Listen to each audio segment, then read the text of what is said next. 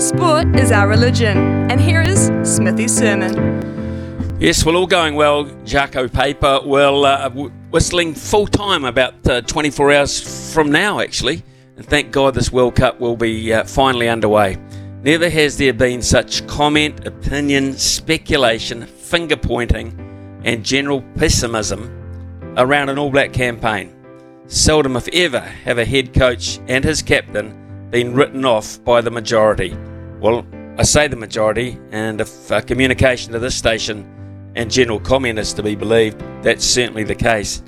And whilst the opener against Les Bleus is a nice indicator, does it have any real consequence as such? Certainly not compared to that quarter-final appointment when it's win or go home. Maybe it's a confidence builder, maybe it's a confidence denter. Probably more important for the hosts, actually. Lose first up to a not so highly rated All Black side will take a decent sized P out of the passion and a decent sized C out of the confidence that they currently have.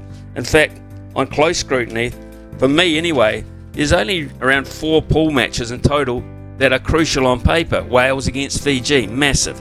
South Africa against Scotland, South Africa against Ireland, Ireland against Scotland. The rest, on form, should fall into place. Pool B is action stations. It's been that too since the ridiculously early determination of the pools. It's a mammoth day of sports, so how's your day looking? How are your brownie points? How many have you stashed away? And who's really got control of the remote in your abode? Warriors, Group 1 racing, the Battle of the Bays, Auckland, Canterbury. How about the Black Caps versus England as an entree tonight? Of course, if you haven't got control, you've got us here on SENZ as your option, as we will take it too through wire to wire.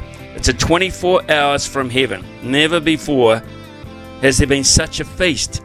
Sunday could be a real slow make-up sort of a day, except it's a bumper UFC card coming in from Sydney. And how about Georgia toppling Eddie's boys and the Pumas adding to England's woes? Is that asking too much of perfection?